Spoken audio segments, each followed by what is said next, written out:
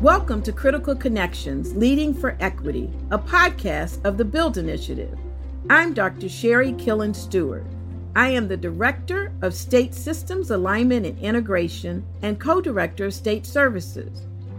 This series focuses on how state leaders have used their role, responsibilities, and influence to intentionally increase opportunity and remove barriers for children and families. You will hear about tangible ways leaders are centering the perspectives of Black, Native American, Latino, and Latina, and other populations marginalized by the programs and services within the early childhood system. Leaders are collaborating across state, regional, and local departments and agencies to support the well-being of families and children. We don't present as experts, rather participants on a journey with you. I hope you will come as a learner seeking to take action. Today, we are talking to Megan Walls, who is currently serving as a supervisor for Promotion and Prevention Unit within the Child Safety and Permanency Division at Minnesota Department of Human Services.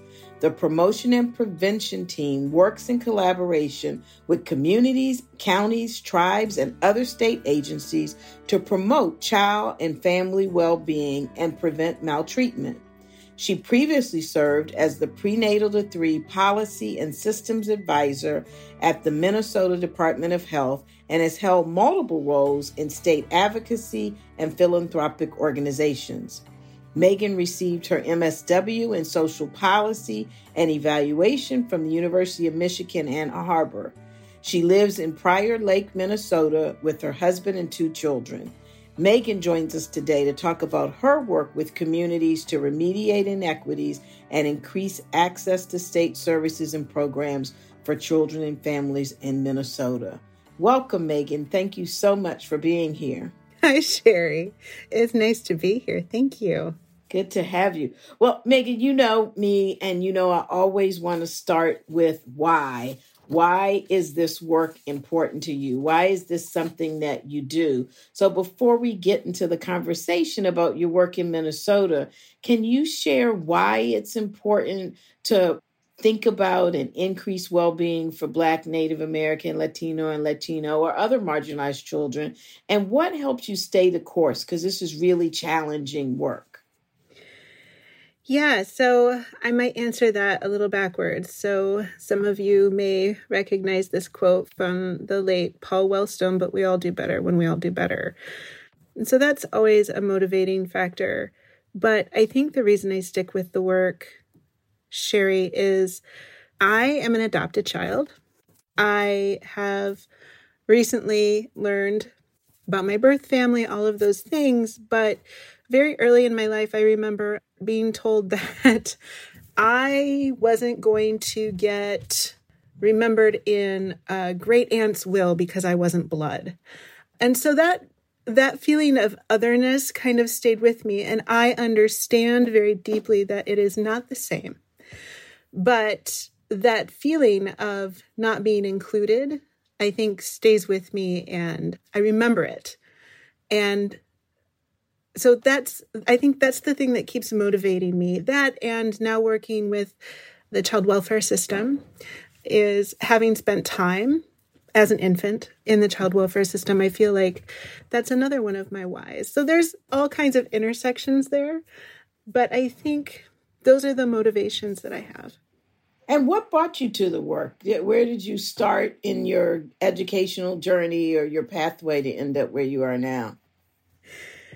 Well, Sherry, They're usually twisty-turny. It's twisty-turny, right? So my undergrad degree is actually in music theater from Illinois Wesleyan. Wow. And I started as a fine arts teacher, creative movement teacher at a pre-K in Flint, Michigan, within the Flint School of Performing Arts. And so that experience, and then moving here to Minnesota, working at a childcare kind of with the same title, I was the fine arts teacher along with the afternoon toddler teacher. So every morning I did music and art and dance for the littles. And then in the afternoons, after rest time, I was with the transition toddlers, so those 2 to 3-year-olds. And really, potty training 7 toddlers is a great deal of fun. But that was my beginning experience. And I remember being in the hallway at pickup time and watching frenzied parents running in from work and picking up kiddos and wanting to spend the time with them and being really conflicted about, but I have this and I have this and I have this little person and what's going to happen for dinner and all of those different choices. And I was in my 20s. I didn't understand some of that. I'm going to go figure this out. I want to know why parents are so stressed. I want to know why parents are dependent upon childcare, on people like me to take care of their kiddos all day. So I kind of came to it roundabout in early childhood systems, early childhood work, but it's been a great path. Yeah, that's exciting. I didn't know that about you. You know, I share a love for theater and especially musical theater. You know that the other thing that's really important in this work is data. Not just the numbers that we often become so numb to, but you need data to really plan and decide and monitor and really decide who you're centering. So can you talk about how you get data, what data you use, and how you use that data to really tailor services for Black or Native American or immigrant? I mean, you tell me who you're centering in your work and what data is really driving you to do that. Well, you know, Sherry, for so long, demographic data wasn't centered in our work. It wasn't a requirement to have demographic data. And so it was more about participation. How many families are you serving? How many kids are in your program? And really, in the last maybe decade, I think there's really been a focus on having a better understanding through our data collection about whom are we serving. And I think it's because of that curiosity over whom are we serving that we're asking for different kinds of data, especially around demographics. And so when you pair the demographic data with the outcome data, it's really, really clear that we have deep disparity, especially for Black and Indigenous families here in Minnesota, in family outcomes. And so when you dig into those disparities, then you have to understand, what are the inequities? Where are families getting caught? And it's not just about service. It's peeling an onion. You have to continue to dig and dig and dig.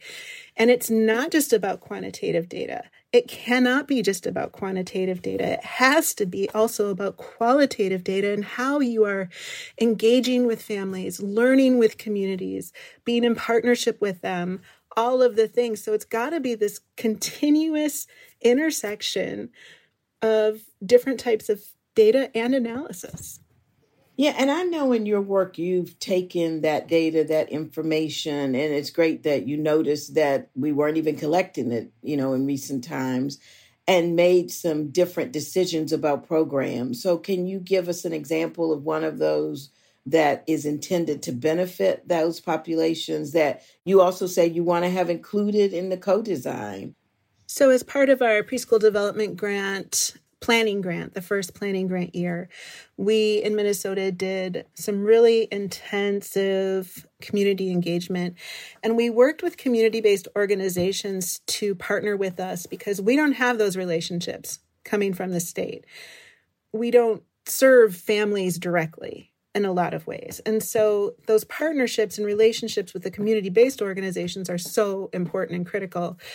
And so did that community engagement and partnership with them and really, really learned a couple different things, that families oftentimes don't want to receive the service or the program from the organization that might be offering them. So in Minnesota, we are state supervised, county administered for our social service programs. What we heard during that community engagement is that families, especially Black and Indigenous families, Families living with inequity due to geography and income feel very uncomfortable walking into a county office. They feel that there's going to be more surveillance on their family the minute that they ask for help. And it doesn't matter for which program. It could be SNAP, could be WIC, could be childcare. But because of our history in this country, our history with boarding schools, our history with enslavement, the history of how children have been systematically taken from their families. This is a real fear, and it's based in fact. It's based in experience. And so what we wanted to do was see if there was a way to be able to offer access to these programs and services in a way that didn't require walking into a county building to do that. Walking into maybe a more comfortable neighborhood space that you've already been, a clinic that you might take your kiddo, a church, a Head Start, a CAP agency, to see where folks might want to go and how we can best offer what we call relationship-based, culturally responsive service navigation. So then helping them get to the right service at the right time for them. So that's what we have going on with our community resource hubs right now. And I think, we have a couple other things happening in Minnesota too that really focus in on how to serve that whole family, the 2-gen approach or the whole family approach, so that if you are lucky enough to be able to sit with a parent or an adult family member, that you can talk about what they need as well as what the kiddo needs. And oftentimes they're one and the same. But, approaching it with that dual goal in mind is super important too. It's exactly right. You're raising your core values around whole family. You gave examples of what you learned by listening so that you weren't just acting on your own experience. While that's valid and important, but you're connecting with the beneficiaries you intend to benefit and how that drove you to think and operate program in a different way. And so that's the next bucket, is really around taking action. How did you develop your team and your strategy that you felt was really responsive to children and families? And did it require you shift any specific policies or practices from the way government would standardly operate? Yeah, I think this is kind of the meat and potatoes of state government, right? And there's so much to kind of dig through, but the top ones are staff, how you're able to staff a program, who you're able to hire, what kind of experience do they have working with marginalized communities furthest from opportunity.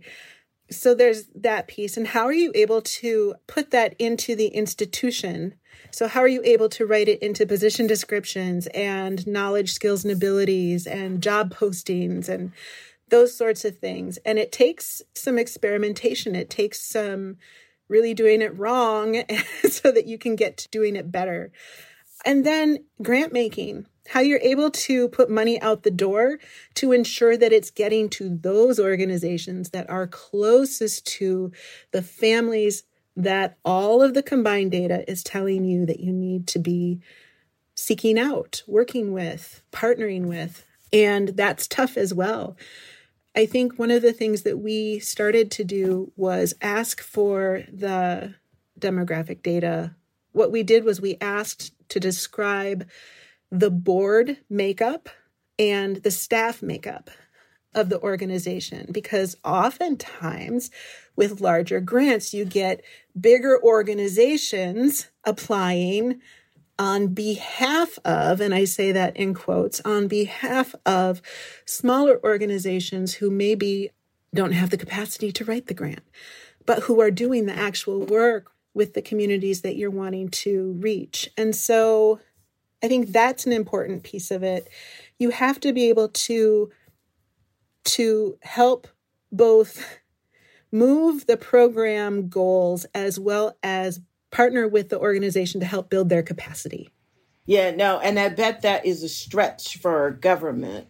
it's a stretch, right? It's a stretch because how many staff do you have? How many people can you bring on board with the money that you have? It is a stretch, Sherry. You're right. Government is so used to being able to go and get somebody they know to do the work. And now you're saying, okay, we have to do the work over here so that we benefit these people with organizations they're connected to. And by the way, we may have to invest a little more, which is the real equity, in order to make sure they have the capacity, because we've made a lot of decision not to invest in them over the years, or they might look like some of the other larger organizations. I mean, I think that's just such a powerful example of the stretching of government. And then you brought up, yeah, but we aren't staffed in government to do that. So how did you do it? How do you do it? How do we do it? We're lucky to be able to have preschool development grant funds. So this work could not have started without extra funds from somewhere, right? And so the flexibility of the preschool development grant money has been super helpful. And so we've been able to contract with external folks who are able to help us do that. So, we've been working with Build to help us on community of practice.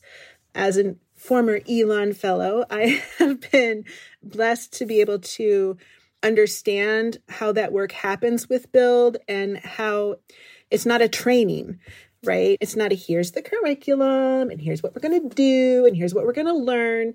The way that Build works is to say, what's the action?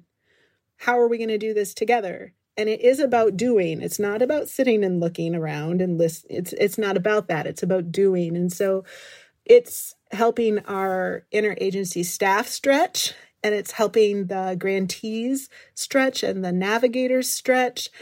So we've really been able to say, okay, we see you, grantee number whoever, aren't able to bring in the population that you had said you wanted to bring in. So let's talk about that. Let's investigate different ways that you might be able to do that. Let's listen to our other grantees to see what practices they're employing. How do we do this better? And so it's a learning partnership. It's not a you must do. It's a learning partnership. A monitoring. Mm-hmm. Right. No, that's so powerful. And that's really the next bucket. It's, you can't do this work in increasing opportunities. Well, first listening to families or the workforce or communities and not have partners, because 80%, I always say, of what you hear, you won't have any domain over. And so you have to work with people, programs, and structures. It really isn't solo work. So thinking about the listening you're doing, and you've already raised the interagency team, how have you been able to use those partnerships or build those partnerships, especially those that would be not normally ones you think about, to increase your opportunity to meet the needs of families? And are there challenges with that? There's huge challenges with that, because as state agencies, we don't like to share dollars. We don't like to share data. We don't play well in the sandbox together, just by virtue of the hierarchy and really the system that was based in white culture, right? And so being able to have this really dedicated group of people, interagency at the state level, who are wanting to be in coordination and collaboration is important. There has to be a want to be there. There has to be people who see the benefit, not only for state systems, but for families and communities, to be doing this work together. I think the most unlikely partners, from my perspective, have really been in state government itself, because the work with community has seemingly been a little bit easier than it has been to get, for example, financial operations on board with what you're trying to do. So I think those are some of the most unlikely partners, the grants management folks and the financial operations and communications, because sometimes it's, you have to say 5 words to say 2. And so it's not always as cut and dry as you would like it to be. So important that you have to pick up the operations team and the policy team. And often we spend a lot of investment on the policy team with the right ideas. But if you're not invested in partnering with and bringing along your operations team, you still will hit a wall, even with the right idea. It's true. And I think one of the best things that we did early on with Preschool Development Grant and now with the Thriving Families Safer Children and a lot of these different efforts that we're doing was working with the community first, with PDG really going out and asking those community organizations to partner with us to do the community engagement. Like those have been part of the most successful parts of these giant collaborations, I think. Well, because that allowed you to center that voice that you started talking about, center that listening. Like you're not doing it because Megan wants to do it. You're doing it because, and I always say quotes, not notes. Here's what people are saying, and we're mirroring that back to you. Having a network is so important. And I know you value our relationship and others, but how do you keep building your network so that you can stay the course and do this work and really adapt your leadership style to the challenges that you're faced with? Gosh, my answer now is so much different, I think, than it would have been even 5 years ago. What's really helped me build a network, especially in a place where child welfare, where I had not worked and I didn't have the network, so to speak, has really just been to listen and promote action from what we've been hearing, right? Because the way that you build more relationship is to be a trusted partner. And the way that you build trust is to listen and then to act upon what has been said. Not what you think has been said, but going back to that quotes, not notes idea, but really what has been said and what people are feeling. And once an individual or an organization sees that you are going to do what you say you're going to do, then they'll say, hey, I know this person over here. So I think that's been really helpful. No, you point out that, you're not just listening to the families and carrying that voice forward, but you're also listening to your partners and carrying that voice forward, and often having to be responsive to them first to build that trust and deliver that action that gives you street credit, let's call it, to be able to do the next thing. So powerful. A closing question is kind of like, there are state leaders. I just got back from a meeting all over that really think about this work, but don't put their foot in it. What is your advice to any state leader, county leader, maybe tribal leader who's saying, I see these children and families, they're visible to me, but other people don't see them, and I want to make a change. What advice do you give them as they try to enter or stay the course in this work? I think that staying the course is one of the most difficult things because it's constant no. No, you can't do this. No, you can't do it that way. It's from a state agency perspective. And one of the things that I think has been so gratifying with this particular administration and this particular group of people is that the answers have been yes and how. Yes, after you figure it out and you actually do it, let's talk about how to institutionalize that practice. And that's been something that has been really important to the preschool development grant process, to the whole family systems process. Now I think to Thriving Families. And so there's just a lot of, in our interagency leadership team, children's cabinet, I think there's been more permission than no's. I think for somebody trying to kind of make their first step or put their toe in the water, the first thing I would say is make sure you've done your own work. What's that mean? It means if you think that you want to work in partnership with a community, you need to have a firm understanding of the history and the context of that community. Because if you don't, this is also part of building trust. You're not going to step into it. You're going to step in it. And you're going to cause harm. And I think, does such a great job of talking about the different levels of the system. So structural, institutional, interpersonal, personal. It's that personal stuff that is critical for you to figure out, not on anybody else's time. That part of the personal part is also people being able to sit in the discomfort and the messiness, which you may not ever understand the full history of a community. But when you go in and I say, just listen, or you say, just listen, it requires a leader to kind of do an unnatural task, which is not to ask for a minute, to listen, to stay in it long enough till they can really figure it out. And so some of the work is also being patient through the process, that there isn't the urgency. You can't fix it overnight.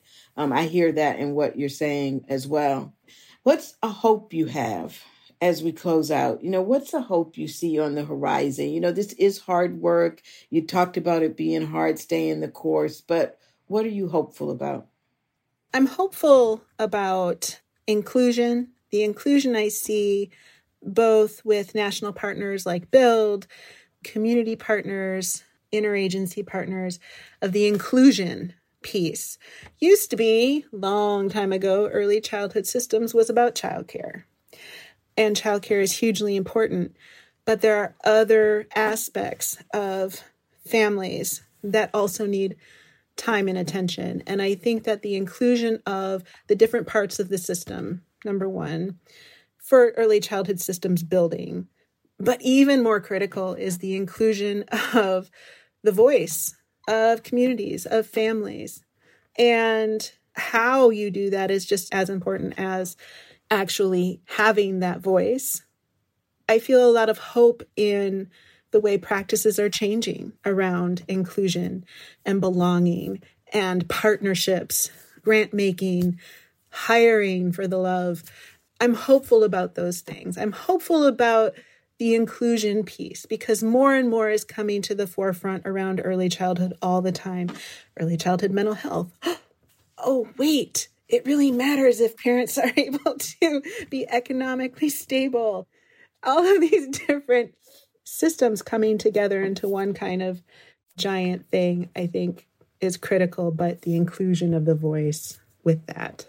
Yeah, it's powerful you're starting with inclusion because, you think about it on a continuum between diversity. First, we wanted to get the room to look different. You're talking about inclusion and listening to voice. And we're on a pathway to really making change in policy and practice, which really gets us to equity. So I really appreciate you and your leadership and your words of wisdom.